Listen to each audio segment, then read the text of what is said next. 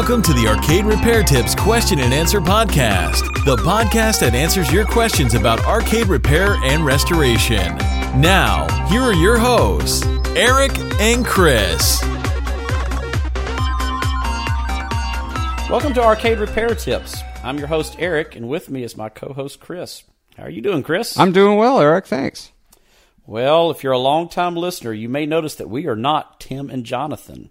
That's because they've passed the torch to us, and we'll be with you every month answering your arcade and pinball questions. Tim and Jonathan have moved on. They're going to be focusing on video content moving forward, as most of their stuff is already available on YouTube for your reference, education, and enjoyment, with new videos coming soon. So you might be asking, who the heck are these Eric and Chris guys? Well, to kind of cover that a little bit, why don't you tell me a little bit about how you got started in arcade machines, or would that be pinball, Eric? Oh, man, I guess it's probably a little bit of both. I can remember, just like many of the people listening to this podcast, I grew up in the 80s pretty much living at the arcade, and nothing was more fascinating than to watch the repair techs working on the underside of a pinball machine, seeing how all that machinery worked, and trying to learn as much as I could without annoying the repairman working on things. And fast forward a few years, late 80s, I think best I can remember, 1988 or 89, I was able to acquire my first pinball machine. Couldn't afford one that worked, of course. So we got a good deal on a broken machine. Specifically, it was a Black Hole pinball machine. Oh, nice. Which is old now, but at the time was only about 8 years old, and was forced into learning how to work on machines. So that was my entry into repairing them. So awesome. And that was, of course, long before the internet. So you had to learn from bugging your local repair tech, which is exactly what I did. And he helped me out tremendously. So hopefully we can do the same here. Awesome. How about you, Chris? How did you get started? Oh, well, trust me, I was the local ops' worst nightmare of a child. I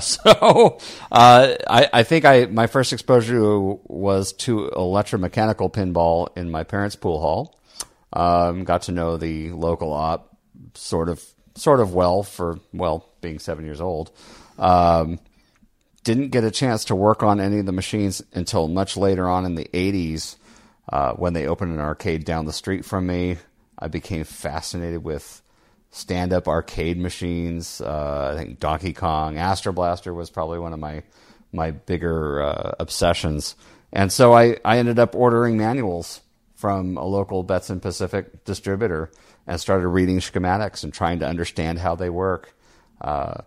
So Chris, before you ever owned an arcade machine, you were acquiring schematics, taking them home and studying them. And looking at boxes with a bunch of lines in between it. Have no idea what any of it meant. But it taught me how to read things like AND gates and NOR gates and studying the logic and things like that before I even wet my whistle with microprocessors or even having an understanding of how any of that worked before getting my hands on some PC boards that were being discarded because they were starting with game conversions. And that was kind of the beginning of my learning how to solder boards at that age. Thankfully, things have improved over time, and I've learned a lot, and hope to share some of that. Luckily, now we have so many more resources than we did back then. If you're just getting into this hobby, you're in a good spot. There's so much out there between online forums and YouTube channels. You are very fortunate with all the content that you can get your hands on, all of the open communities that are willing to help with repairs, as well as great online parts resources. I think one of the bigger hurdles back in the day was having to thumb through a huge catalog, right? Trying to locate a coil. There was no simple Bob Roberts. There was no Marco Specialties. There wasn't. I think there was a Wyco distributor, and there was a Betson Pacific or some form of Betson somewhere, depending on which region you were sitting in. Well, I think they've heard enough about us. So how about we go straight into the questions? All right, let's go. All right. So the first question is from Paige. She asks, I have a question concerning a DDR fourth mix monitor issue that I've been experiencing since a recent move. Our monitor jumps in correlation with the rhythm of the player's steps on the dance floor. This leads me to believe that it's a loose wire that has worked its way free during the move process. But before I get down to brass tacks, I wanted to ask the experts. So she moves the machine, and now it's in the new location. It's working, but DDR is a very physical game, bouncing up and down on that pad, and the monitor is jumping around. So first thing you think of is a loose connection. Well, that's great, but Absolutely. How do I narrow it down to which connection that is? Yeah, I think this is a classic case. It happens more often than not. As a matter of fact, if you were to ever buy a brand new video game in the box, the first thing they tell you to do is open it up on inspection and check for loose connections. Right. Make sure your connections are nice and tight. This is a great example where you have a friend over and you say, hey, watch the screen. And you go in the back and you start wiggling wires. See if you can figure out which part of the connections are loose. And the good thing about this question is that she's talking about the monitor jumping. So there's really only a few connections here we're going to be talking about. So your monitor has a power connection. Mm-hmm. It has a usually on a game this new, it's going to have a remote adjustment board that's connected, and lastly, it's going to have the video input. Now, if you can eliminate the others, you'll know which one is the video input. Now, I would recommend taking some kind of insulated device that you like almost like a pencil, or what would be something else good? I think the not to enforce any brands, so I won't mention specific brand names, but there is a certain fast food restaurant that has very thick straws that they use for shakes that has a yellow logo, and it looks like a W upside down. That's probably a great implement, as long as there's no shake inside. You're talking about that restaurant that's in Coming to America, right? Yeah, sure. McDowell's? McDougal's or something. Yes, something like that. Yeah. As long as there's no shake inside that straw, you should be good to go. And it'll be a fine insulated tool to kind of poke around. But I'm almost willing to bet you can grab the wire harness right on the outside of the monitor and kind of wiggle it around. If you're looking at the connections near the PC boards, you probably just want to turn the power off and just make sure that they're seated nice and firmly. Okay, so let's say that you take your probing attachment, your straw, or whatever you can find. It's the probing implementation tool. So whatever you're using, once again, a non-metallic device, and what you want to do is kind of push in, poke at where the signal input comes into the monitor. And you've got your buddy on the other side of it, and as soon as you hit it, they say, "Oh, yep, it's jumping." So now what do we do?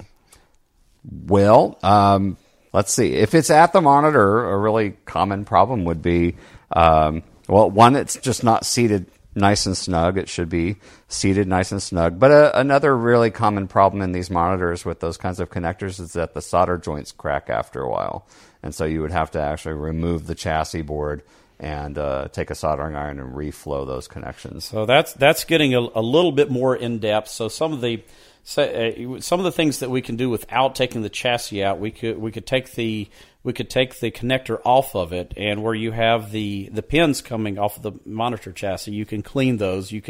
There's a couple of different methods. You could use like a Scotch-Brite pad. You can use a pencil eraser is very good.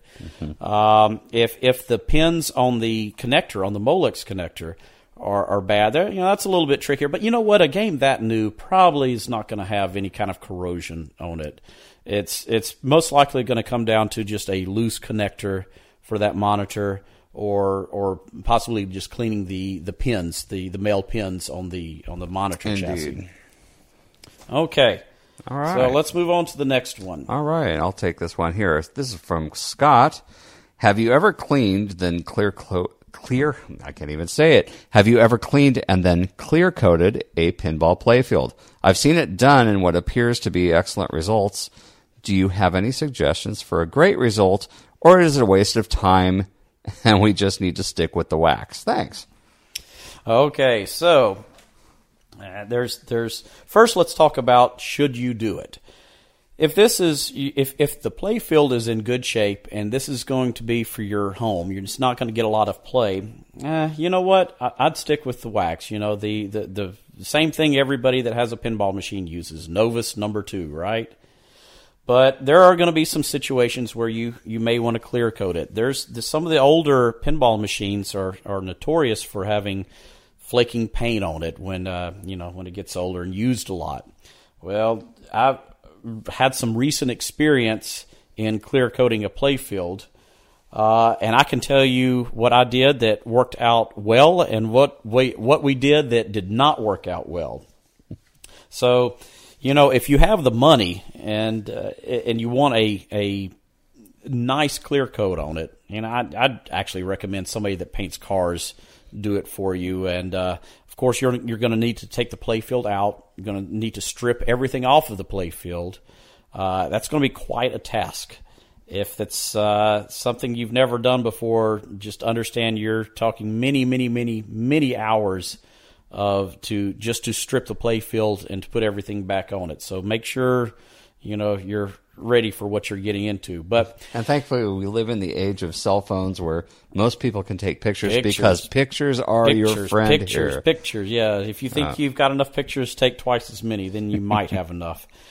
But recently went through the process of doing this on a Williams space shuttle. The problem was this machine is actually on location. Yes, this old machine is on location. It's here in Houston at the arcade called the Game Preserves, and one of the owners came to me and said, "Hey, look what's happened to the space shuttle. What can we do about it?" Now I had a spare playfield, a used playfield. So, well, we can do a playfield swap on it, but you're going to have the same problem again several months down the road. That's just the quality of that playfield back then. So he said, "Well, how about if we clear coat this thing?" And that's exactly what we did. There is a common friend of ours did this with his machine using an off the shelf. It's a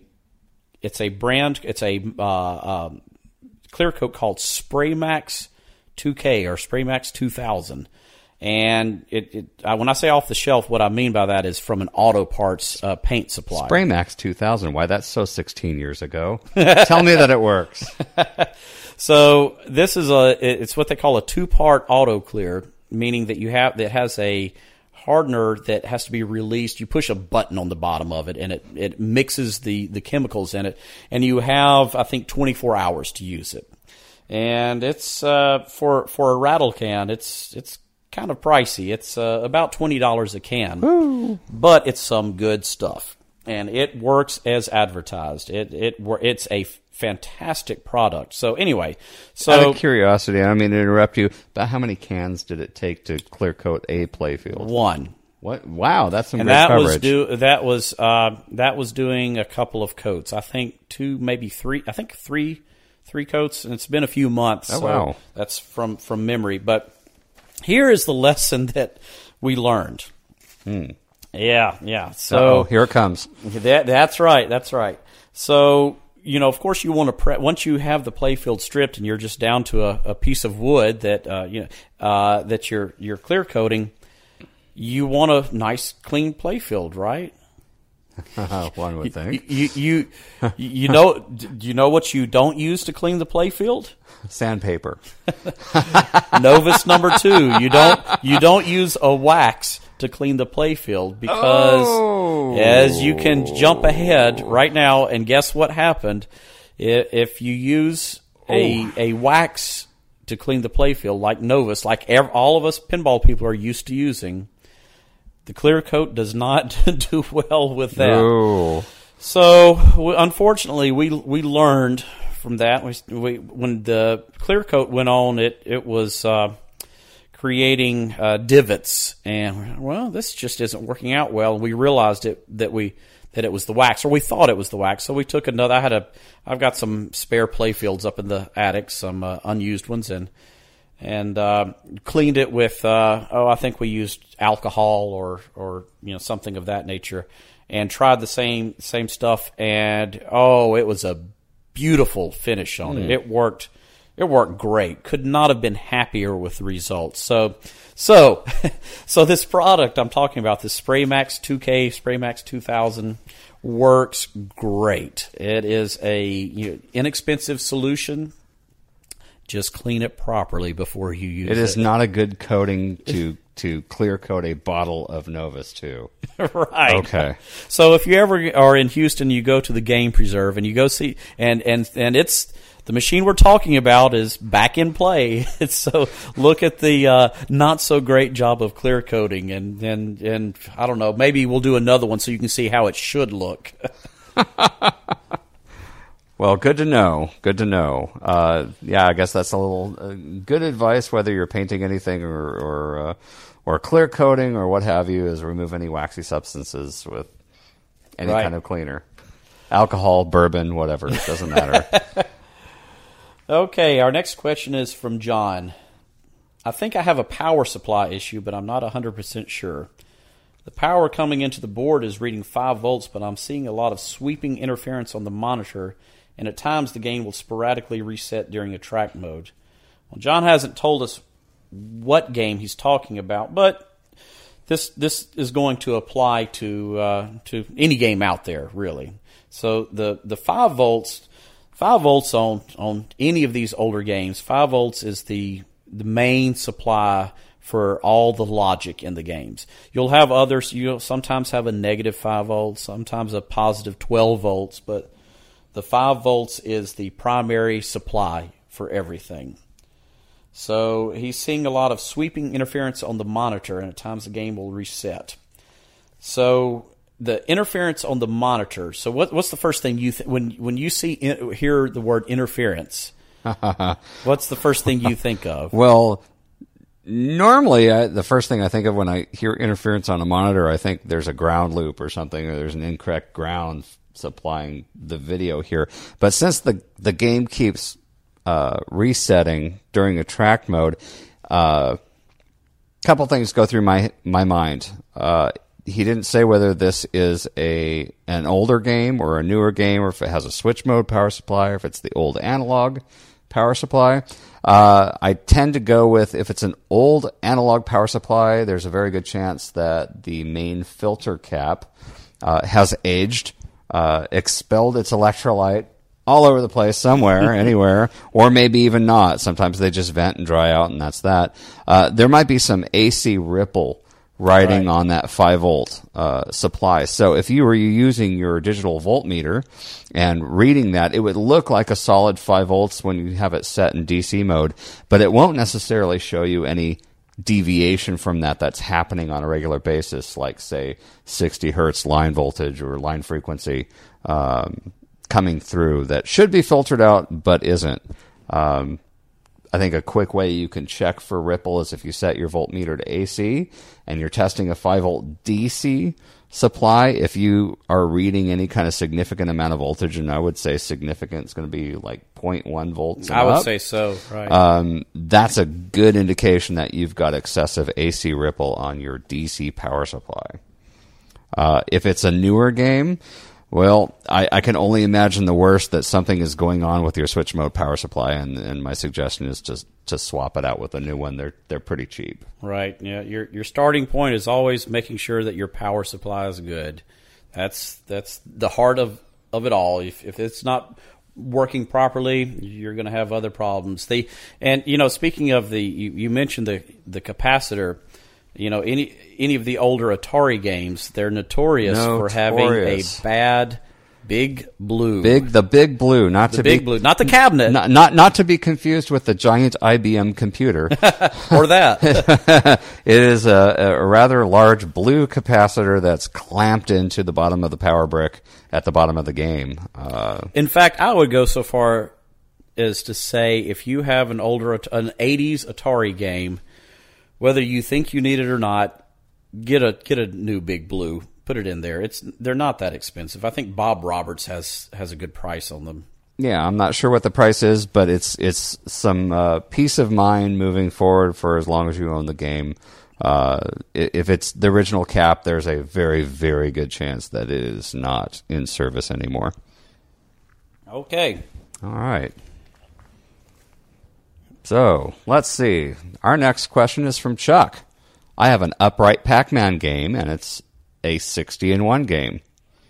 I can turn it on and play when the screen will flicker.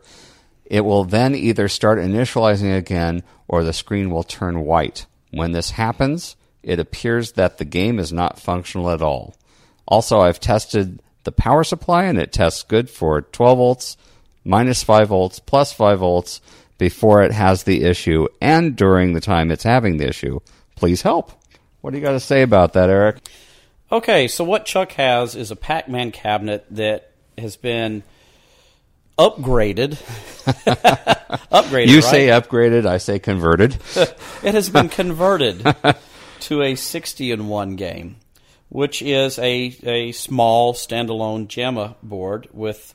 It looks like he's still using the original CRT monitor on it, but he's having some problems when it will either start reinitializing, which on the 60-in-1 boards it starts kind of counting upwards to let you know that it's booting up, or the screen will turn white.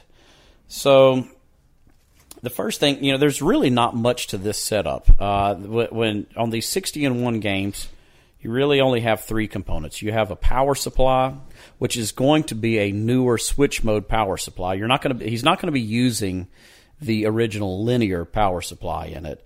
So it will have a newer switch mode power supply. Right, exactly. Those Pac-Man games actually had their power supplies on the game board as opposed to a separate power supply board. So it definitely will be a switch mode power supply. So pretty much this game has probably been gutted.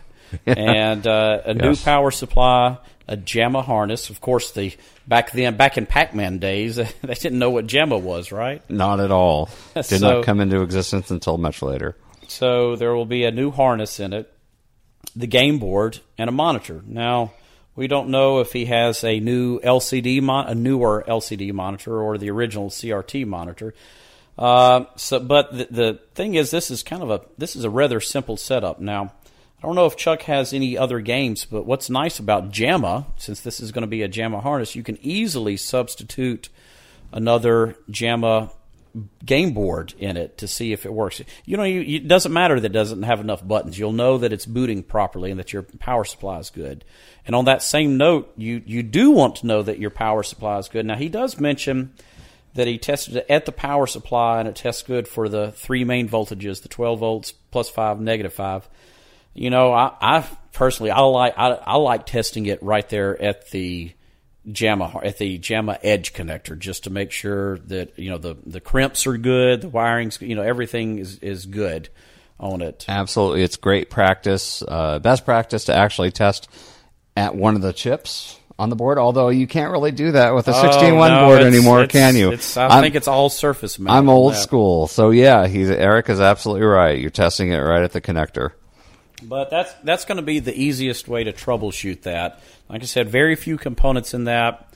Those boards, whether you like those boards or not, whether you see that as an abomination of, or however you view these boards, they're pretty stable. They rarely break. They are stable, but when they do break, there really isn't any fixing them.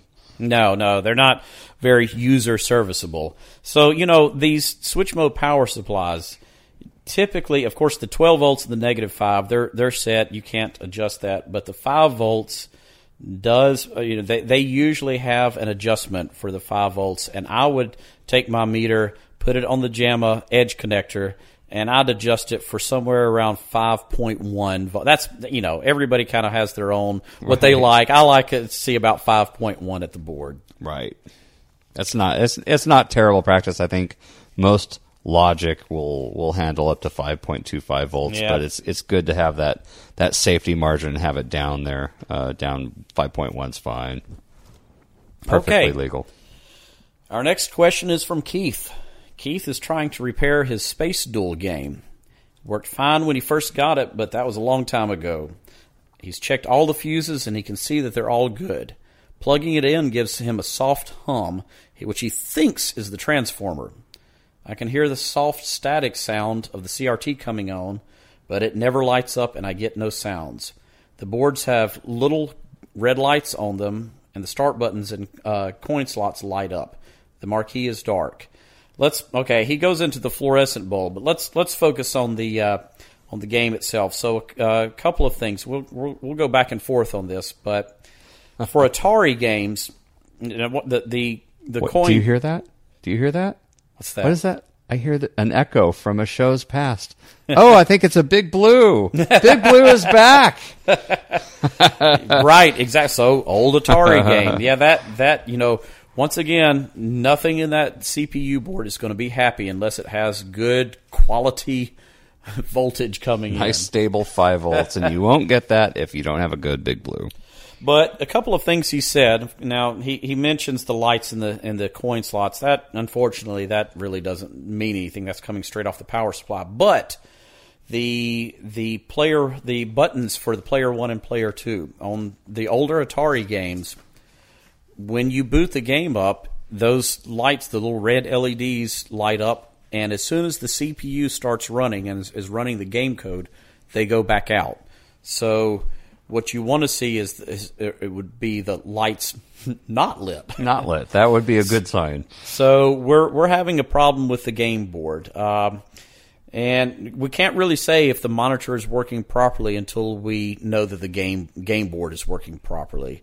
It's good that he's getting kind of the high voltage hiss when it first boots, the static sound. Right. But the game board is not booting. So just as Chris said, we need to make sure first that we have good voltages. Good voltages. And the good stable thing, voltages. Yeah, the good thing about these Atari games is if you look on the game boards themselves, they've actually got very clearly marked lugs. Very well labeled. For ground, plus 5 volts. All of the operating voltages that those vector games require, plus and minus 22 volts, plus and minus 15 volts. All of those odd voltages that those vector games require, you should be able to easily test those on the board and make sure that you're getting great power. Right. So we really want to check that first. We can't get very involved in this until we know that the voltages are correct. So that would be where you would start. So let's. Well, we touched a little bit on the marquee being dark. I think it's an unrelated problem, but he goes on to say that the fluorescent bulb is locked into place, and he'd never seen that before. There's a cardboard something on each end preventing me from turning the bulb and removing it. Have you ever seen this? Yes, we have. I also removed the starter and tested it for continuity. I don't know if that should work, but it didn't. I'd love to know how to remove the bulb. I just don't want to break anything. Other thoughts would be welcome. So, yeah, some of those games, they actually ship with little cardboard tabs that just kind of lock them in. They should pull straight out from the top of the game, if I remember correctly, and then you should be able to twist out the bulb and change that out. There's two schools of thoughts on marquee lights. Fixing them / replacing them, you're going to almost get better results by going to one of the better home improvement stores and looking for under cabinet LED lighting, accent lighting. It takes 120 volts directly. The color rendering on them is fairly good, and there's no fluorescent lights that you have to break, and you get pretty good results with that. And it will probably never quit working ever in your life. Ever. The game will break before the light breaks. But, if you do want that fluorescent look to it, there comes a point where it may just be easier to replace the entire fixture Correct. than to replace the starter, the transformer / ballast, the not only the light bulb, you also have to think about the connectors for the prongs on the I've seen them all go bad. Yeah, I want to say you can probably pick up a complete fluorescent fixture that's roughly the same size for maybe $5 less than what you'll get the LED strip for. And it'll come with a newer electronic ballast. Choice is up to you. I've actually used both. I prefer the LEDs. I really can't tell the difference looking at them. So unless you're really going for original, go get that LED strip. It's totally worth it. And I put the LED strips in one of my games, and not only the LED strips, but I put a dimmer in it. And sometimes with a darker room, I like to turn it down some. So when you're sitting at the game, if you're, it's not that bright light isn't right in your face, and I can just reach in the coin door and adjust it down a little bit. Awesome. Yeah. Okay, let's move on to the next one. All right. Got a question from Brandon. Hey guys, I'm a newbie to the arcade game repair stuff. I just bought a Donkey Kong from 1981 in great shape. The monitor is bright and sharp. The problem is it plays for 15 to 20 minutes, then scrambles. I've checked all the connections. I've played with the vertical and horizontal holds, but that's not the issue. Any ideas? Okay, well, he says it scrambles, so we're going to have to kind of guess at what type of scrambling he's talking about. But those Nintendo monitors, they're the Sanyo 20 EZs. Right, I have seen quite a few of those that you get kind of a diagonal, like a sync issue, like and you go in there. I know he said he adjusted it, but the first thing I would do is go in there to those the same ones he adjusted and turn them back and forth quite a few times. Make sure these potentiometers, when they get old, they just don't work quite as well. So absolutely. And I have fixed several of those Nintendo games by doing exactly that. But let's say that that's not the problem. So what do you think now? Well, if you start having, operational issues like this, it might be bright and sharp. That's a very positive sign that, maybe the picture tube wasn't turned on or used for a long period of time. But that has no effect whatsoever on capacitors aging. Right. Time is their enemy. Heat is their enemy. And typically, if the monitor was turned on for a long period of time, the capacitors will come to their life end sooner, but still sitting there, even sitting in a warehouse, if it had never been turned on, brand new in the box, chances are pretty good that monitor is going to need a cap kit done on it. Right. So I would, even though you've already adjusted the horizontal and vertical hold on it, do it again. Just to get your buddy on the other side of it, and go from one end to the other. Just make sure it's been you wipe it back and forth a few times. Go to one end and the other. Try that, and then what? Let's do a cap kit on it. Absolutely. Okay, the next question is from Lou. My brother just bought a Golden Tee complete, and I noticed that the wording on the screen has a blue shadow to the right of the letters, along with a blue-like shadow on the right side of the golfer from the knees down. I tried adjusting the colors with no help. I was wondering if I should try the convergence rings. I noticed that the rings had already been hot glued in place. I wonder if they could still be out of alignment. Any ideas? Well, first of all, whoa, Nelly. Whoa on the convergence rings. Don't touch the convergence rings unless you are in for a world of hurt. So he said something here that as soon as you hear this, you kind of know what's going on. The blue shadow to the right of the letters. So on the back of on all of these monitors, on what they call the neck board, which is the smaller board on the back of the deck, you have adjustments for red, green, and blue. You have bias adjustments and drive adjustments.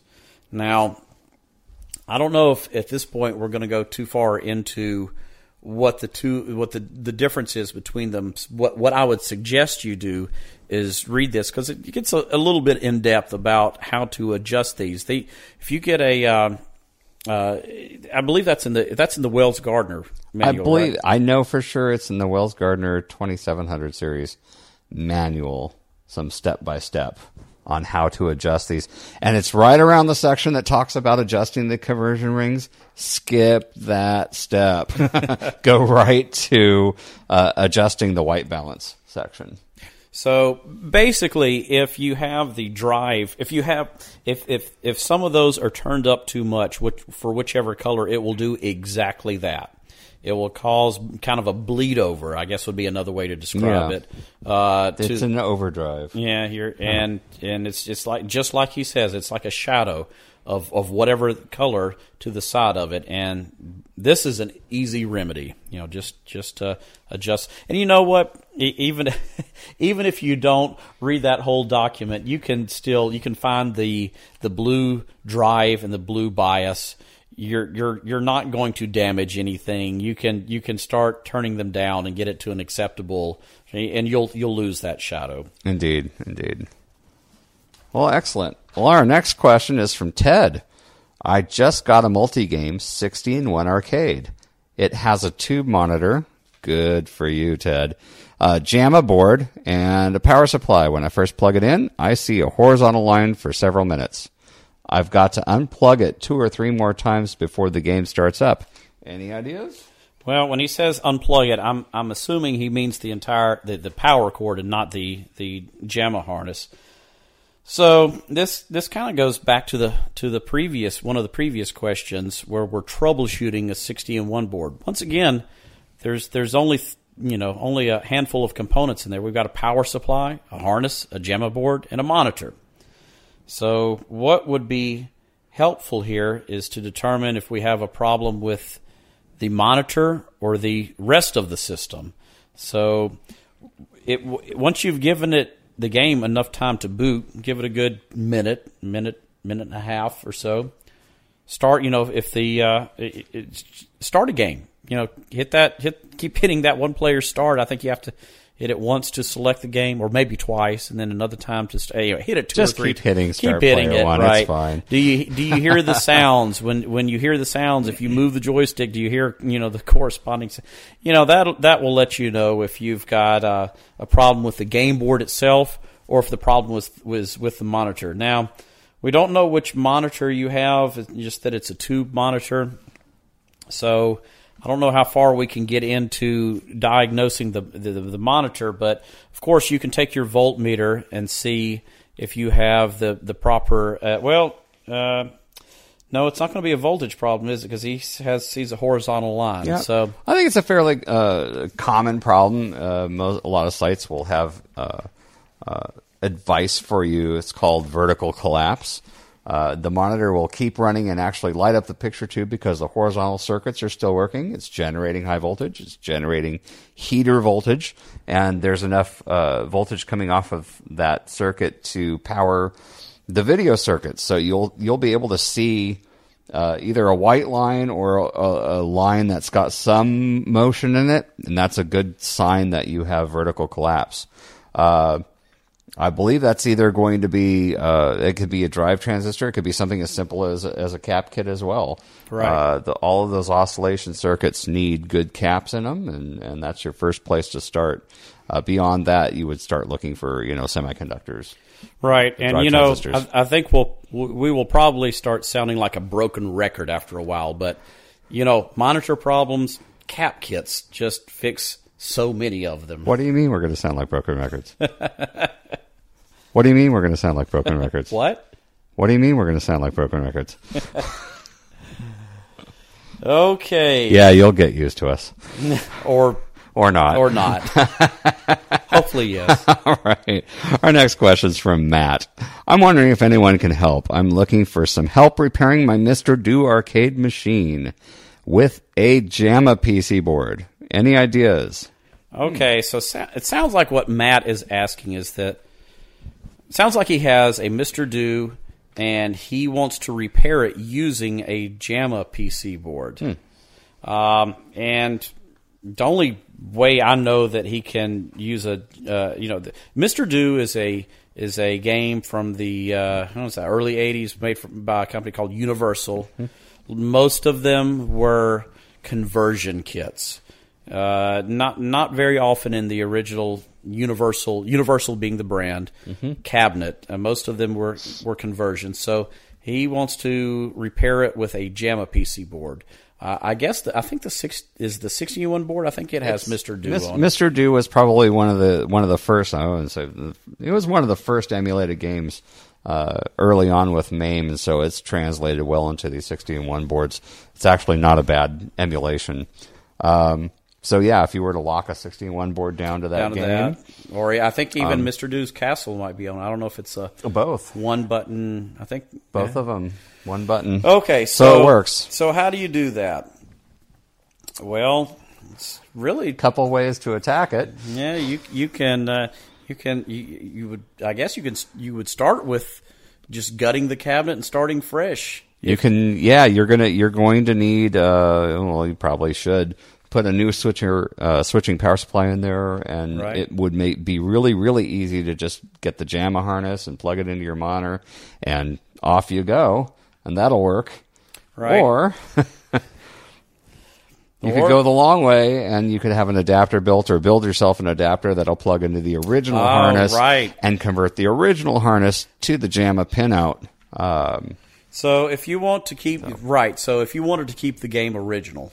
Now, here's where it becomes odd, because Mr. Do was a conversion game, or was more often than not a conversion game. Yes. So when you talk about original, what are you really saying? Are you correct? Right. Are you converting a cabinet that's been hacked apart already, and would you be better off just putting a JAMA harness? Or are you dealing with one of the few, and maybe not so few, truly original Universal cabinets with the correct harness and pinout and everything is clean, and just convert it so you can swap it back to an original? And those Universal cabinets look great. So if you've got that, keep it original. They're classic. Can you hear the air facetiousness in my voice? I like those cabinets though. Okay, Rick. Enough out of you. Okay. Well, I guess we'll just move on to the next one then. All right. This next question is from SC. Does replacing the plug hurt the value of the machine? What if you used another cord from a busted machine on a good machine? Would that be okay? I'm new to arcade stuff. That's the one piece of a game that I think no one would care about, right? You could have the blades bent on it and the ground broken off, and I don't think that's the last thing anybody. No, it's not gonna. It will not affect the value of the game. Now, as far as replacing it, I'll tell you what I do. I buy cords from Marco Specialties. They're primarily a pinball machine supply house, but they have, and I think they're 15-foot cords, very, very high quality cords. Of course, you have to get the grounded plug. And you know what? Even if I get a game that has a non-spliced, great-looking cord, if the ground pin is broken off of it, I'll immediately replace it. Yeah. Just for safety. You really need it for safety. You do.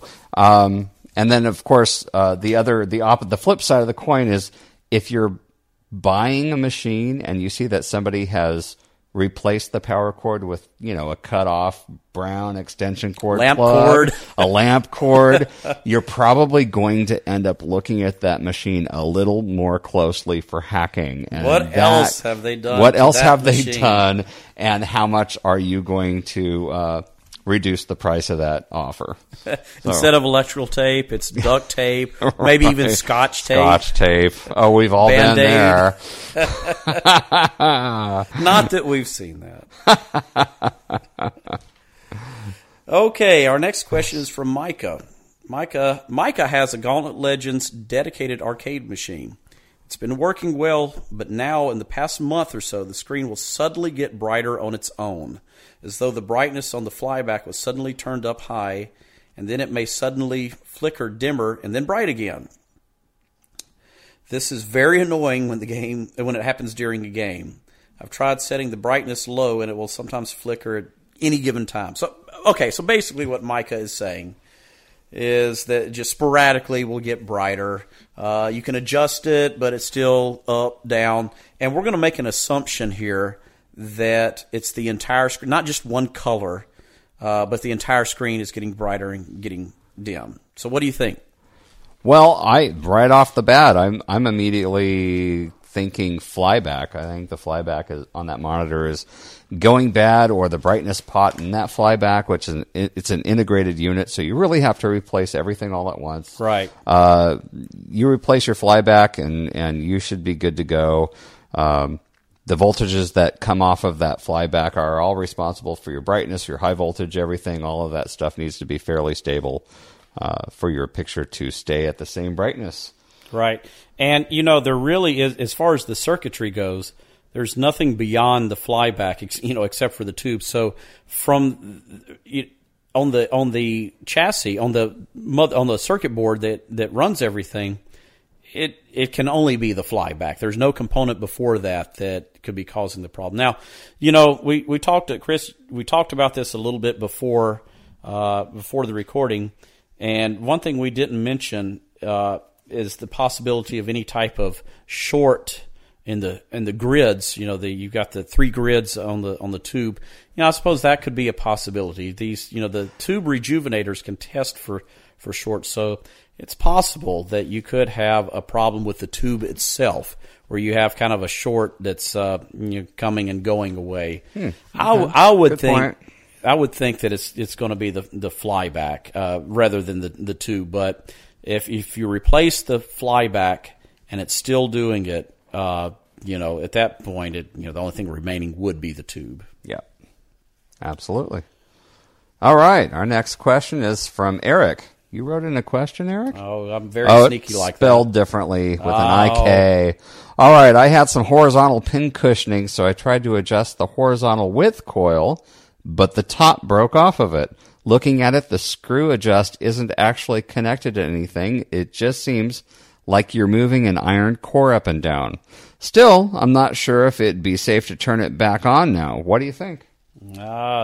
The horizontal width coil. So we've got quite a few things to talk about. Those things are demons. Yeah. So the first thing is, you are correct. That centerpiece that you adjust is not.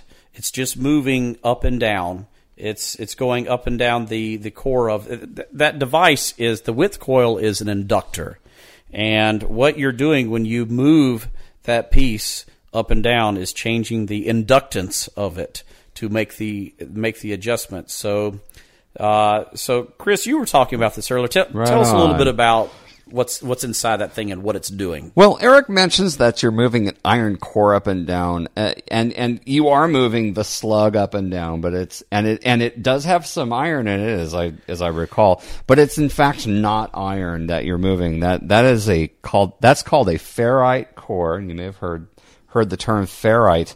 And what ferrite is actually kind of an encapsulated iron that isn't conductive. So when it's being exposed to all of those frequencies, if you think about, say, in the kitchen, if you've heard of an induction cooktop, it's making magnetic lines cut across metal, and you'll get small little circular currents going on, and that'll make the metal heat up really, really fast. So it's really important when you're adjusting these, especially if the monitor's on, that you only use plastic adjustment tools. If you've ever had the bad fortune of trying to put in a metal Allen wrench into a monitor width coil while it's on, you will. Does it get hot? You will burn your fingers. It gets hot really rapidly. In addition, you may be the unfortunate soul who has the hot Allen wrench in there, and because it warms up, it expands. It may actually crack the ferrite core. But fortunately, there is many part sources online where you can get replacement coils. Now, he mentions that he broke the top off of it. I don't know if he's talking about the plastic that covers the top of the wire, right, or how much of it broke. But just as Chris said, they're readily available. You just need to know what type of monitor you have. They're not expensive, but key point here is you do need a plastic adjustment tool to adjust it. Now, he started adjusting this. He was trying to work with some pin cushioning. Right. We don't know what game or what monitor this is. The earlier monitors, your stables back in the day, your G07, your 4600, your 4900, they did, at least from memory, I don't think any of those had any type of pin cushion adjustment. The only monitors I've seen in the arcade industry that are tube-based that have any kind of pin cushion circuitry at all are 27-inch and up. Right. Later ones, and I think maybe some of the HAP 19-inch monitors may have had that. I'm not sure about that, but so many monitors, so little time. The earlier ones, there really is not an adjustment for pin cushioning. Pin cushioning wasn't really a big concern for games. It really wasn't. You could adjust them out to the edges, and you wouldn't really notice any kind of pin cushion distortion on most games. So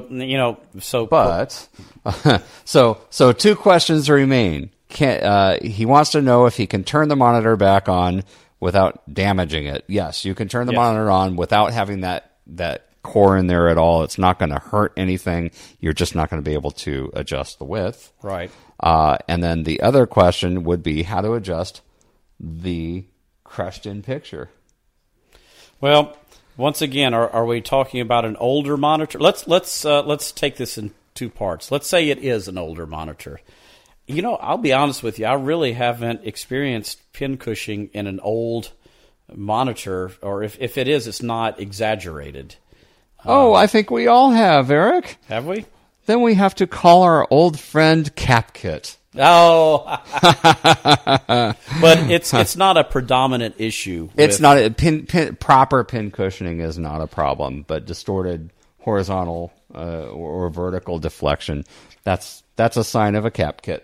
Right. Time for CapKit. Okay. Oh, and if it's a newer monitor, they did start. As we said earlier, sure. They started making adjustments for pin cushion on the newer monitors. Okay. Right. Is it my turn or your turn? It's your turn. All right. Read away. Now we have a question from Jose. Please help. I bought a Mario Brothers and the game works fine. The only problem is a white background and rectangular blocks around words and sentences. What could this be? Ooh-wee. This sounds like board problems. We need to put an echo on that. Board problems. So this sounds like it's going to be somewhere on the board. It's going to deal with character ROMs or the circuitry that interposes the character side onto the sprite side. You might want to check your board. Bottom line, the game works fine. The problem is, okay, so did it ever work properly? If you bought it and it just always did this, but the graphics look messed up, check out the board and see if there's a missing EEPROM somewhere. Usually this will happen if the character EEPROM is not in the socket or not seated properly. I could see that happening. You just said seated properly. So one thing he can do is, he may not know which EEPROM is for the character EEPROM, but reseat all the EEPROMs. Right. That's a good start. Absolutely. But this is a rather in-depth problem. So this is getting beyond this. If everything looks complete, if you've reseated all your EEPROMs, now you're getting into some serious board repair. If you're not comfortable doing it, I highly recommend sending it off to somebody who can do it. Right. All right. Next question from Lee. I've got a Miss Pac-Man and one fuse was blown on incoming power, so I replaced it. When I hit the power button, I can hear voltage, and that's it. Nothing more happens. I've not checked anything yet. I thought I would ask someone who might point me where to go from here. I got the game from a man who said when they put it into storage it worked. Famous last words.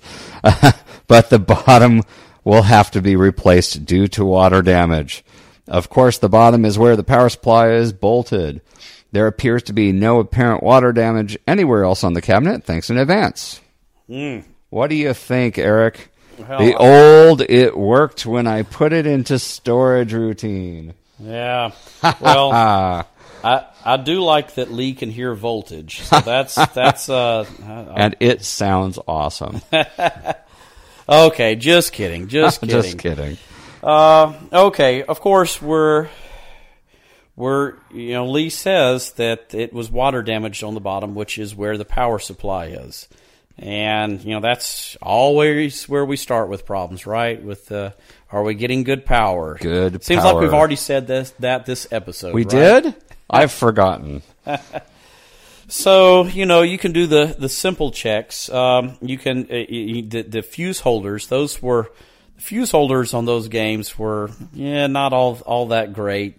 Check make sure that there's no corrosion there on the if it got wet, make sure there's no corrosion on the fuse holders. But really what you need to do here is get you need to get a multimeter, and start checking voltages. You're going to have to break out that schematic, check your voltages, and that's going to be your starting point. Very true. And don't forget, even though if you could pull those fuses out and it might look like the wire is crossing the two terminals, but looks can be deceiving. You definitely want to measure continuity between the two ends of the fuse just to make sure that they are good. And this question started off with one fuse was blown. Well, fuses don't blow for no reason. Something caused that fuse to blow, so it may be a little more in depth than just replacing the fuses or cleaning up the terminals or what have you. So you can also disconnect those Namco Midway Namco power supply boards would have the big Molex connectors, so you can disconnect the game board side of it to make sure there's no load or nothing on the game board that can be shorting it before. Well, you're thinking about some of the later Namco games. Don't forget Pac-Man and Miss Pac-Man.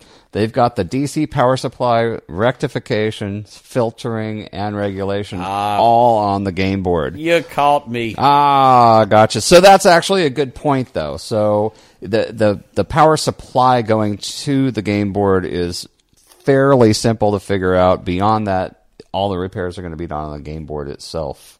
But if you should at the very least be able to hear a tick in the speaker when you turn the power on as the 12 volts comes up. There's two notable capacitors on a Pac-Man or a Miss Pac-Man board.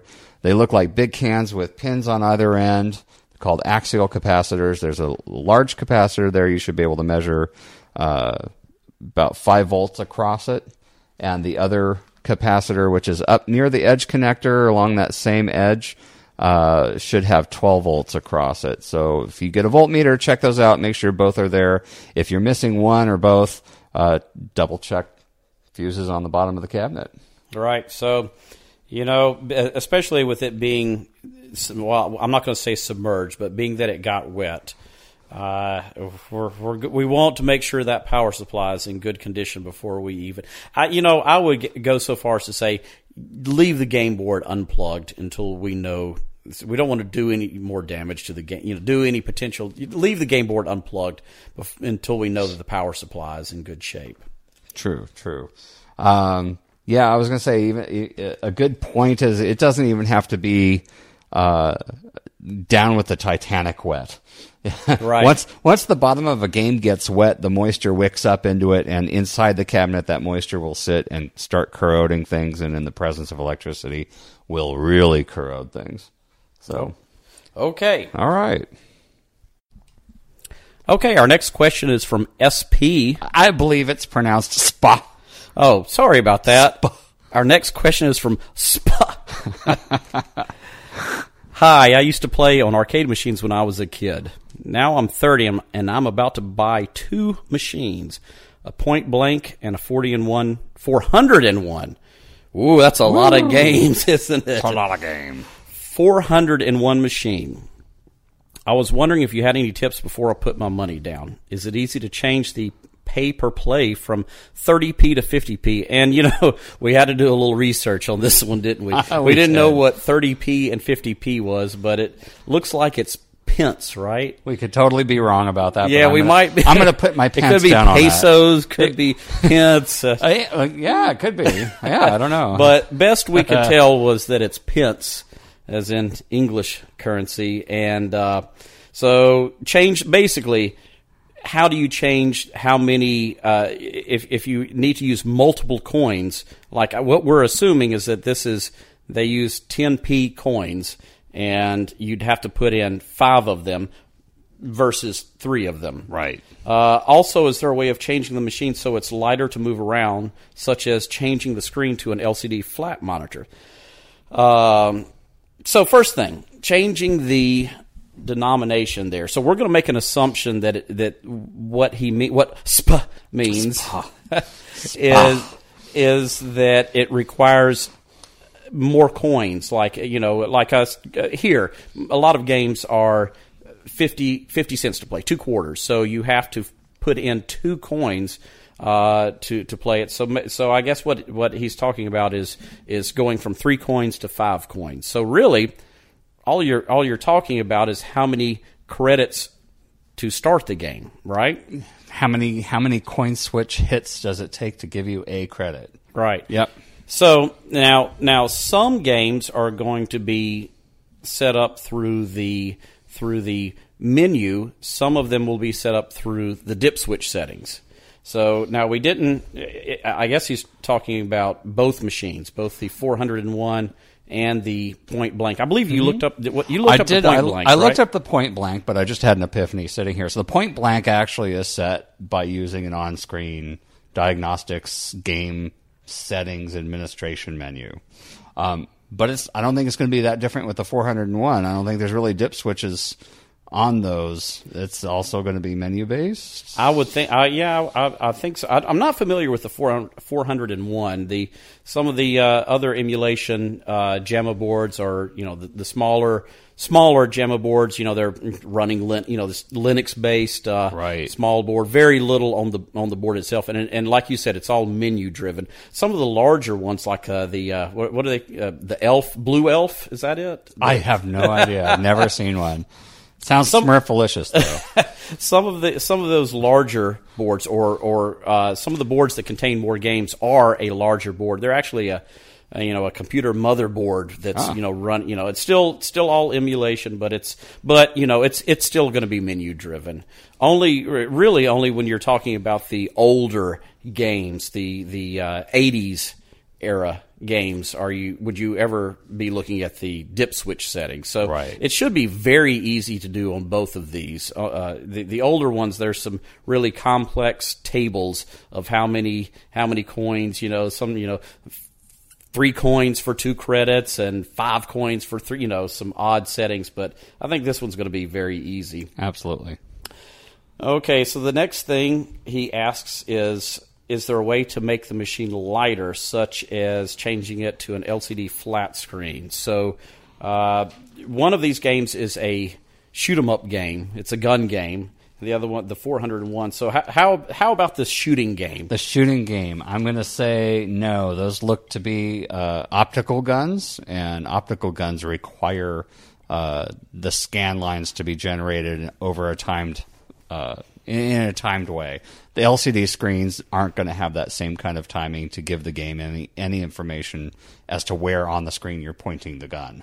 Right. So you are unfortunately, sir, going to have to stick with your monitor. Unfortunately or not unfortunately, as the case may be, depending on which side of the camp you sit. I personally like the look of curved monitors and CRTs over LCDs.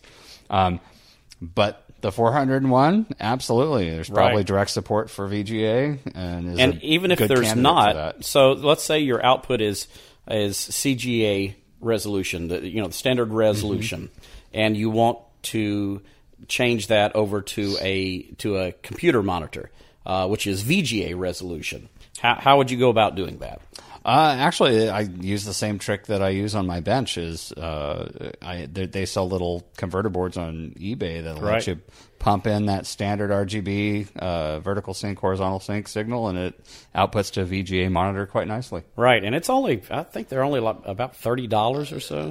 Last I bought one, it was $40, but I'm sure the price has come down. I'm sure there's some other people out there. It's a very small board. It's really easy to hook up. It's they work well. So absolutely, they're great. Okay. All right. Let's see. Our next question is from Figo, or is it Figo? Not sure where to start. I just picked up 2 games for a sweet deal. A Miss Pac-Man and a Galaga. That does sound like a sweet deal. Hope you got them for, I don't know for how much. Both screens come on and show somewhat of a picture, but that's about all. Galaga mostly shows the stars in the background, and Miss Pac-Man is just a blurry screen. Neither have sound. What do you think about that, Eric? It sounds like 2 very different issues going on. 2 completely different issues. So I guess, let's start with Galaga. And you and I discussed this before. So we're going to kind of take a stab at what he means by shows the stars in the background. So when you play Galaga, you probably notice that in the background there are stars that just scroll downward the entire time you're playing, even when it's in attract mode, just constantly showing that. So if that's what he's seeing, that means the game is booting, monitor is good, but the game board itself has some issues. Now, those stars are actually generated by a custom chip on the board. So it sounds like it's getting a clock. It's generating the synchronization signals. It's generating the stars. You're seeing that. But if it never kicks on the self-test, it makes me wonder if the processors are even booting up. Interesting. So perhaps that Starfield generator may not be part of the processor-driven. So the clock circuitry in it is probably working properly, but maybe the processor is not booting. So I think a lot of us are familiar with how Galaga boots up. We've probably all seen that, how it shows all the random characters, and then at the very end, the spaceship explosion, right? And the upside down screen that tells you what your ROMs are and your RAMs are. It sounds like we're not getting any of that. So what do we do when the game board itself is not working? Sounds like the monitor is in good condition. Power supplies probably in good condition.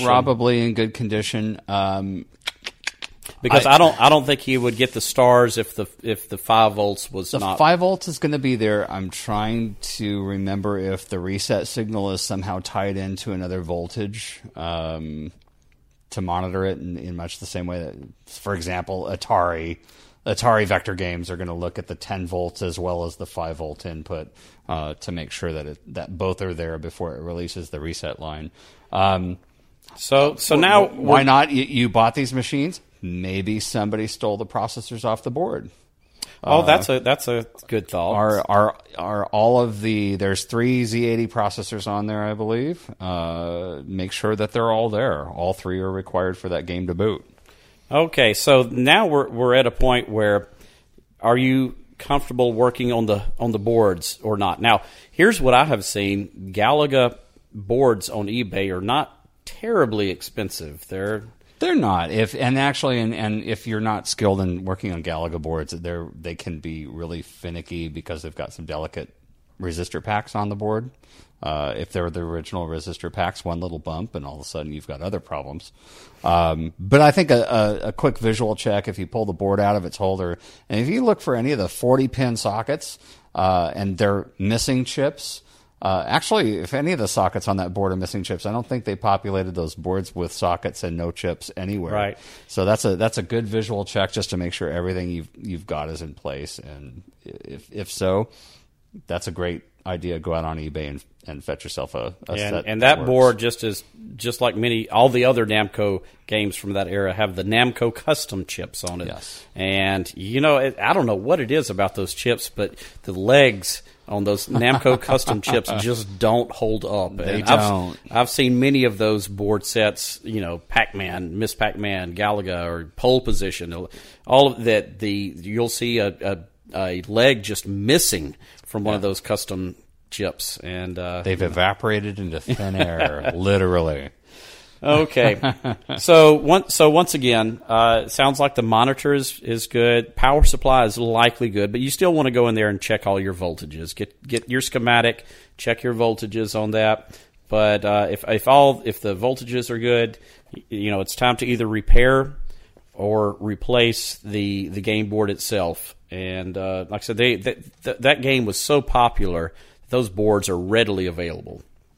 Absolutely. Okay, so the other one he has is Miss Pac-Man with a blurry screen. Are you sure she's just not drunk? Well, are you sure you're not drunk when you're looking at the screen?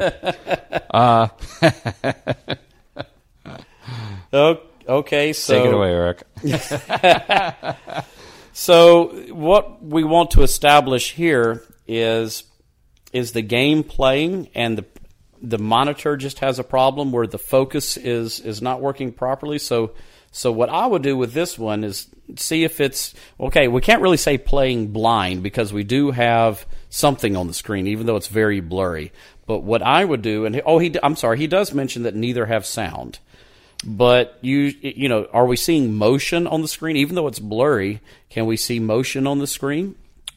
Right. If it is, coin it up, play a game, start and see if the screen seems to be reacting to to what you're doing. The flyback, if your flyback is bad, if it's semi working where you have horizontal sync and it's giving you raster, but it's not giving you high voltage, you will get a very, very blurry screen. So it's just hopefully, ideally, it's just a monitor problem. Mm-hmm. So if you notice that you're seeing the motion of the game and everything's working, it's responding, then we can at least say, hey, it's a monitor problem. Let's address it there. So we have to start with determining where the problem is. Right. Any more thoughts on that? Anything? I'm not sure. Maybe I was asleep. I wanted to make sure. Did we tell them to adjust the focus? There are a couple of knobs on that. Yeah, just start with the simple. Start with the simple, and sometimes something like that. Maybe the person that owned them before, especially if the Galaga was owned by them and chips are missing, that they were messing with the controls in the back. Adjust that focus. If you can't get it stable, that's when it's time to look at replacing the flyback. That's when it's time to start looking at a cap kit, things of that nature. But yes, even if you put Miss Pac-Man in test mode and you're activating things like the buttons on the control panel, you should at least hear a little sound.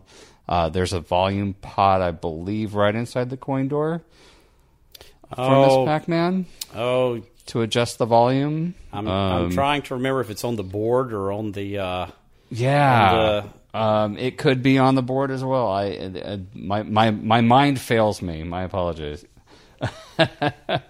Well, but yes. Before you start addressing the sound issue, we want to start with at least a clear screen on it. So that will point you in the direction of, is it a monitor or is it a game board? Yes. Hopefully it's the monitor. The monitor will be easier to fix, in my opinion, right, than the game board itself. Right. But we go back to the what we were saying earlier, that Miss Pac-Man was very common, so no problem picking up a game board if that's the absolutely, yeah. Lots of working boards out there.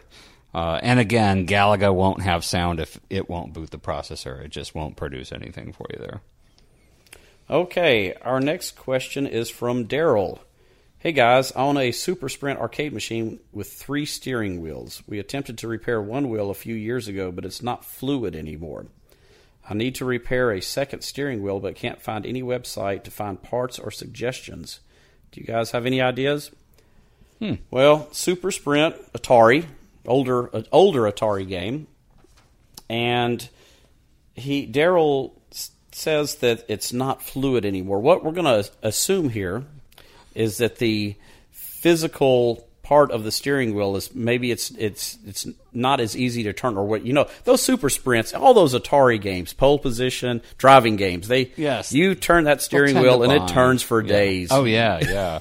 Unless of course things aren't good, and then they'll either bind up or they'll just be loose, or they won't feel right. Well, all of the Atari driving games of that era had a nylon bushing in it. Right. So no fancy ball bearing or anything, like just a nylon bushing in it. So that's that's good. Of course, if you can find it, right? But did you notate the website that we found? I did. We went around and looked, and there's a website called arcadefixit.com. And it looks like they will offer a selection of different bushings and encoder wheels and other parts for those steering games. Right.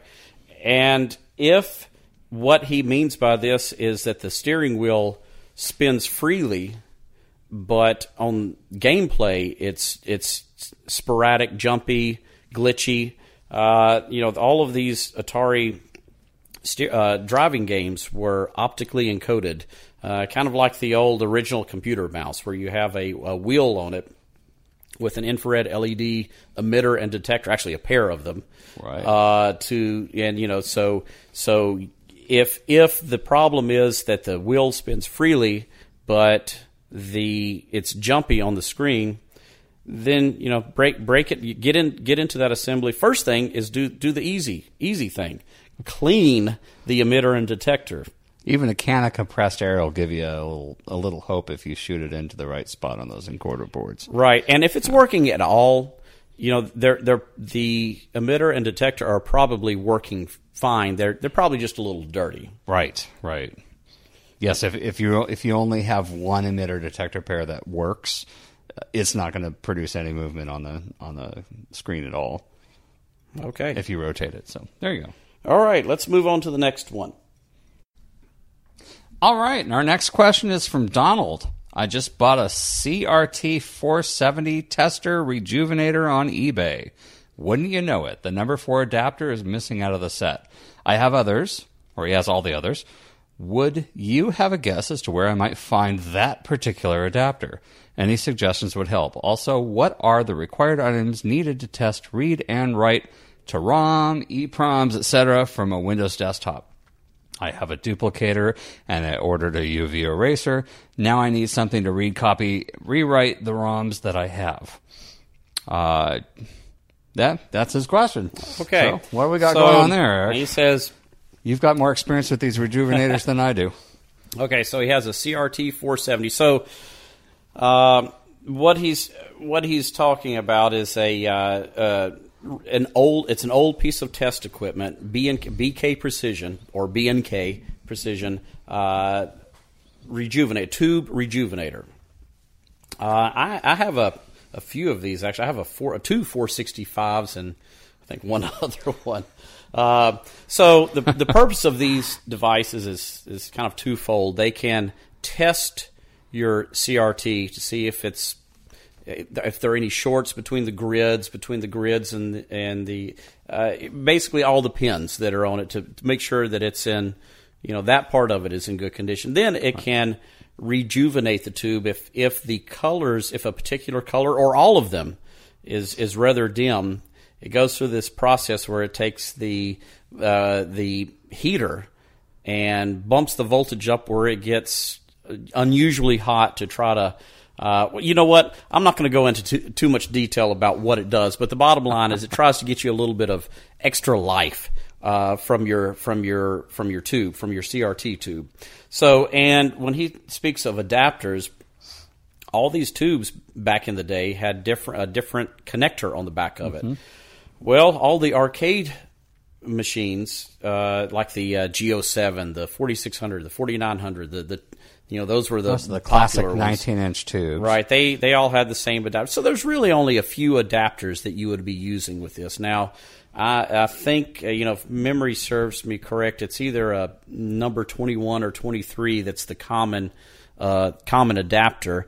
And I actually had to make one for mine.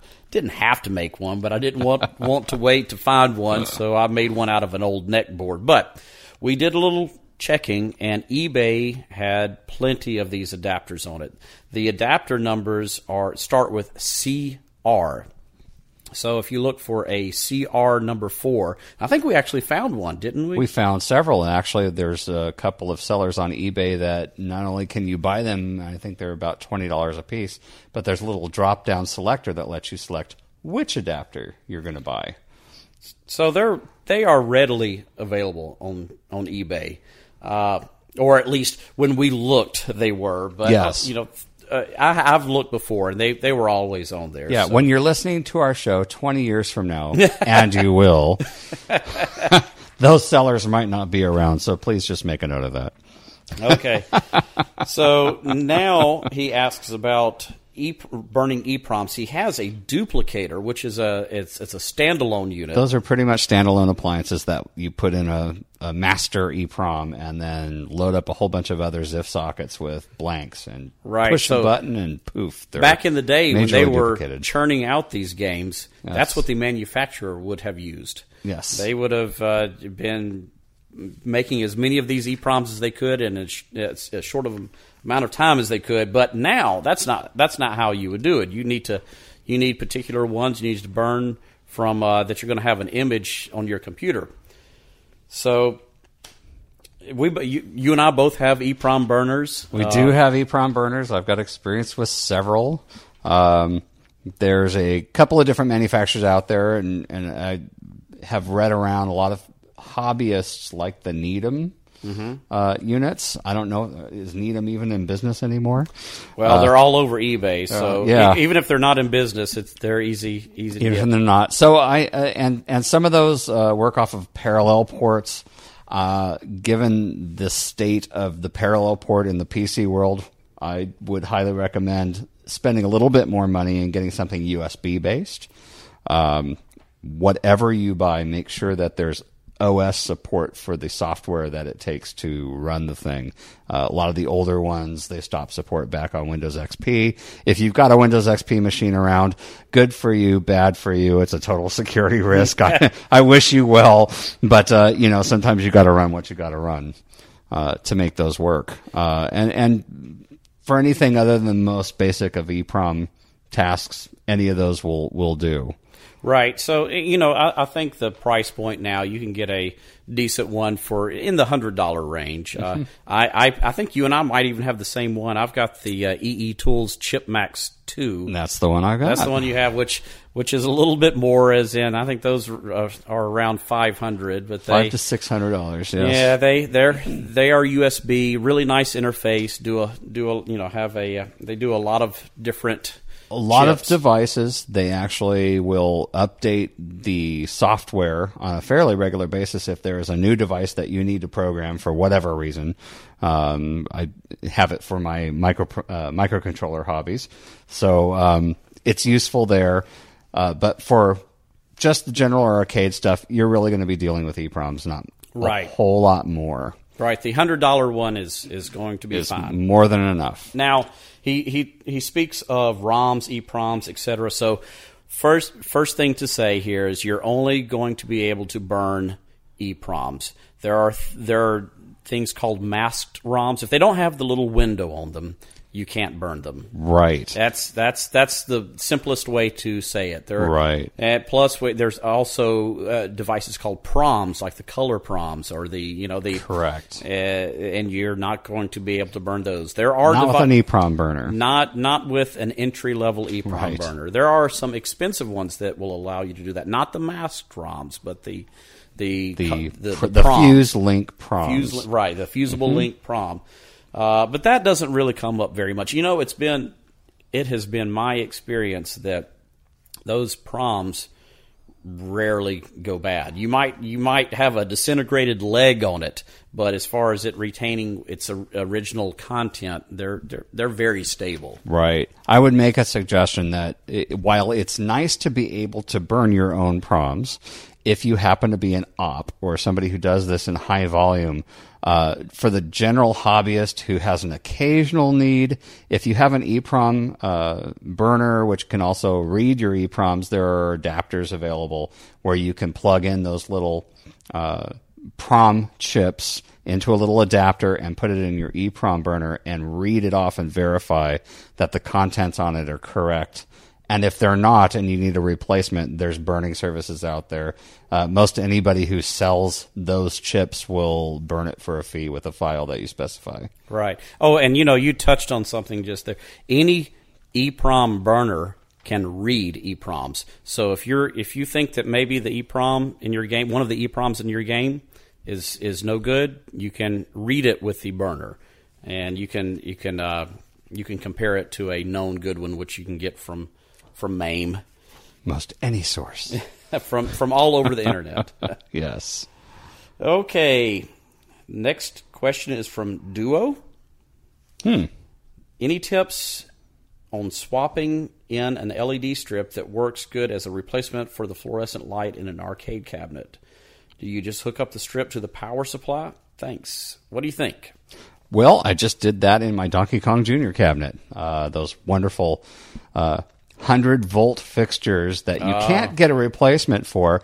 Believe it or not, the under-counter, again, I think we touched on this on an earlier question, the under-counter LED strips come in white. Behind a marquee, you're not going to notice a whole lot of difference between the soft white or the cool white ones. And simply mounting that with a couple of L brackets works wonderfully, and it will plug right into the 110 or 120 volt supply without any real modification. Right. So instead of trying to go to the power supply, instead of trying to find the 12 volt line or the 5 volt line or any of that, the fluorescent fixture is already going to have 120 volts, unless it's in a Nintendo cabinet, which will be 100 volts. 100 volts, and they play, and those under cabinet ones play well. You don't need to fine convert with 100 volts. Exactly. So that way, you just tap into the existing wiring that's already there, and you're done. This is easy peasy. This is an easy one. Yes. Right. Absolutely. Well, our next question is from Adam. I recently bought an arcade game from 1988 called Cabal, or is it Cabal? You say tomato, I say tomato. And the marquee light isn't working. I replaced the bulb, and it still didn't work. I replaced the starter, and still nothing. So I replaced the ballast, and still got nothing. I tried checking all the connections, and they look fine. What could be the problem? Also, my game counter is stuck and won't tick when a credit is added. Any tips on how to fix that? It sounds like a two-part question here. Right. And you know, we may go back to your previous answer for the first part. So, as far as a fluorescent, if you want to stay with the original fluorescent light, there's really only three parts to the fluorescent light. There's the starter, which is the little bayonet-style cylindrical device that plugs into it that you can easily pick up from a Home Depot, and the bulb and the ballast or transformer. Right. Well, I guess you could say there's four parts. There's also the connector that holds the bulb in, and I only say that because I've had bad connectors for everything was new parts, and the bulb wouldn't come on, and it was just kind of corroded on those connectors. So good point on that as well. Actually, that may be applicable to this question as well. So he's already replaced the bulb and the starter, and the ballast. And the ballast. So he has all three components. Sometimes there may be a time to just step back and start over, right? Well, there's those times for sure. Sometimes, especially, and I think given that this person has replaced one component at a time, I've seen it where I've replaced a starter, but the ballast was bad, so it made the bulb fry. But or any other combination there where it actually made the bulb bad, but it doesn't sound like this is going on. It sounds like it's not firing up at all. So the obvious question is, did he test for voltage? Right, exactly. Get that meter out. Of course, you only test the input voltage. And of course, that's going to be your, assuming you're in the U.S., that's going to be your 120 volt AC coming in. Do you have that? Yep. Actually, it begs a question. So, generally, would they power those fluorescent fixtures off of the isolation transformer, which will always put out 120 volts? I think the lights are typically before the ice. I think all the cabinets I've seen the lights are before the isolation transformer. Check the rating on your definitely check the rating on your fluorescent fixture and see if you're actually getting 120 volts or 240 volts at your fixture. I think if you're getting any kind of volts, you should be in good shape. And fluorescent fixtures, they're seem to handle a pretty wide. Okay, here's what I mean by this. I had a Donkey Kong which is 100 volt after. You know what? You know what I just said? It was 100 volts, so that has to be after the isolation transformer. So I have to retract what I said. Powered previously. by the isolation. Now, I seem to remember some of the like Sega Astro Blaster specifically. The fluorescent fixtures are driven by the isolation, but and Eric makes a good point. That may not necessarily be true. And you never know what somebody before you that's gotten a hold of the cabinet has done. So that is a very good point in arcade repair. What you just said, you never trust. You never know what the person before you did to the machine. But what I was going to say about the Nintendo cabinet is 100 volts going into a new 120 volt fixture worked fine for me. So there's a good bit of leeway on the input voltage for those fluorescent lights. Anyway, so you could you've replaced all the components, but if it were my machine, I think I would just get a new fixture. At the end of the day, it's cheaper, and with LED out there, why not upgrade? A new fluorescent fixture, $10, $15, perhaps a little bit more for the LED. About $5 more, yeah. But the LEDs are going to last a lifetime. That's what I would do with it. All right. So our next the second half of this question is about his game counter being stuck and won't tick when a credit is added. Have you had any experience messing around with those? Well, the game counters are really nothing more than just a little solenoid that every time it clicks, it increments the counter. So these counters work off. I think most of them are 12 volts. I don't know that I've seen any that were any other voltage. Yeah, you're right. There's some simple things. If this were my game, the first thing I would do is just take the counter out of the circuit, go to a 12 volt supply, and click it to the connect it to the terminals of the counter. See if it clicks. Is the problem with the counter itself, or is the problem with the circuitry that drives it? So what you're going to have as far as let's say that the counter works fine if you connect it to a power supply and just kind of touch the leads of it to the power supply. So what you're going to have is 12 volts going to the counter at all times, and then the other lead will go back to the game board, and the game board will supply a ground to it every time it wants to increment the counter. It will be software driven. It's not going to be directly through the coin the coin switch. It's going to be software driven, and it runs through typically a little small transistor to dissipate for the current driving aspect of it. But check the device itself. I've seen those things get hung up before, where they just don't work. Chris, I think you said you've had taken one apart before. Back in the day, yeah. So on occasion, if they're not driven exactly so, they'll get stuck mid-stroke, and then the coil amateur won't move back into its home position, so it'll just sit there and it won't advance the digits anymore. I think if you were to dismount the coin counter from whatever it's mounted to and flip it on its base, you'll see there's maybe 4 tabs that if you bend straight out, you can lift the cover off and free up whatever's binding the mechanism. It's a pretty basic mechanism, and if you've never taken one apart before and you've got one sitting on a bench, open it up. It's actually a pretty cool little mechanism to look at. Okay. All right, I think we're down to our last question. This question is from Ruben. I have a Street Fighter II Champion Edition. The buttons work and the sound works. We're able to play it, but there's no picture on the screen. It's just blank, like the tube is not getting power.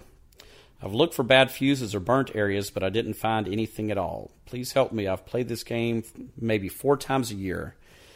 Okay. Oh. Well, the old monitor bit. So he finishes off the question. For me, it's an interesting thing to hit on. He finishes off the question saying he only plays it 4 times a year, which implies he turns it on 4 times a year. One thing to remember with monitors and capacitors and things like that is that they age regardless of whether or not they're turned on. Granted, they age faster when it's turned on, but it just sitting on the shelf, components age, electronics age. We don't tend to think of things like that, but indeed they do. I think the other potential issue that could make a monitor go out is every time you turn the monitor on, you're sending in a surge current, and that puts stress on the components as well. So could be just something freaky that happened. It could be age. It could be both. In any event, what you're going to have to check is I would go look at the main fuses on your monitor. There should be some on the board there. Of course, make sure the power's off. Don't judge whether or not the fuse is good. Looking at it visually, break out a multimeter, test for continuity. Beyond that, if the monitor isn't turning on at all, it's going to depend on which model of monitor that we're talking about as to how to move forward with that. And that starts getting into a little bit of an advanced sort of area. Some of the analog monitors that are out there, the earlier games that are out there, use a linear regulator, possibly some power resistors in line with the 120 volt AC coming in, and that's something that would get looked at. The newer monitors have switch mode power supplies. Those have other components that are susceptible, be it the drive transistors for the switcher, or up to and including even passive components like capacitors shorting out that prevent it from starting up. So it really depends on what your monitor model is, and this person didn't say that. Right. So, and this is just the classic plays blind, so you can do the simple checks, check for voltage, check the voltage coming in, check the main power connector. Do we have voltage coming in? Mm-hmm. Is the neck glowing on it? That's a good one. If the neck is not glowing, that's bad. That's bad. It's bad, okay. So yeah, and Street Fighter II. I think all the Street Fighters were they still a 19-inch screen on those? I think they were. So I don't recall. I was out of the arcade scene after that point. So I don't. But really if it is a 19-inch screen, that's it's going to be CGA resolution. It's going to be easy to find a replacement. If you don't feel comfortable working on the monitor, then it's really not that hard to do a monitor swap. If you live in an area where you can acquire a working 19-inch monitor, it's not too difficult to just swap the monitor out. Absolutely. Okay, well, I think that wraps up this episode. So that was all the questions? I was so ready for more. Oh, they will come. Well, thank you for listening, and hopefully you will listen to future episodes with your new hosts, and we will be back in another month. We will. Back to torture and torment you. All right. We'll see you all later. Bye-bye.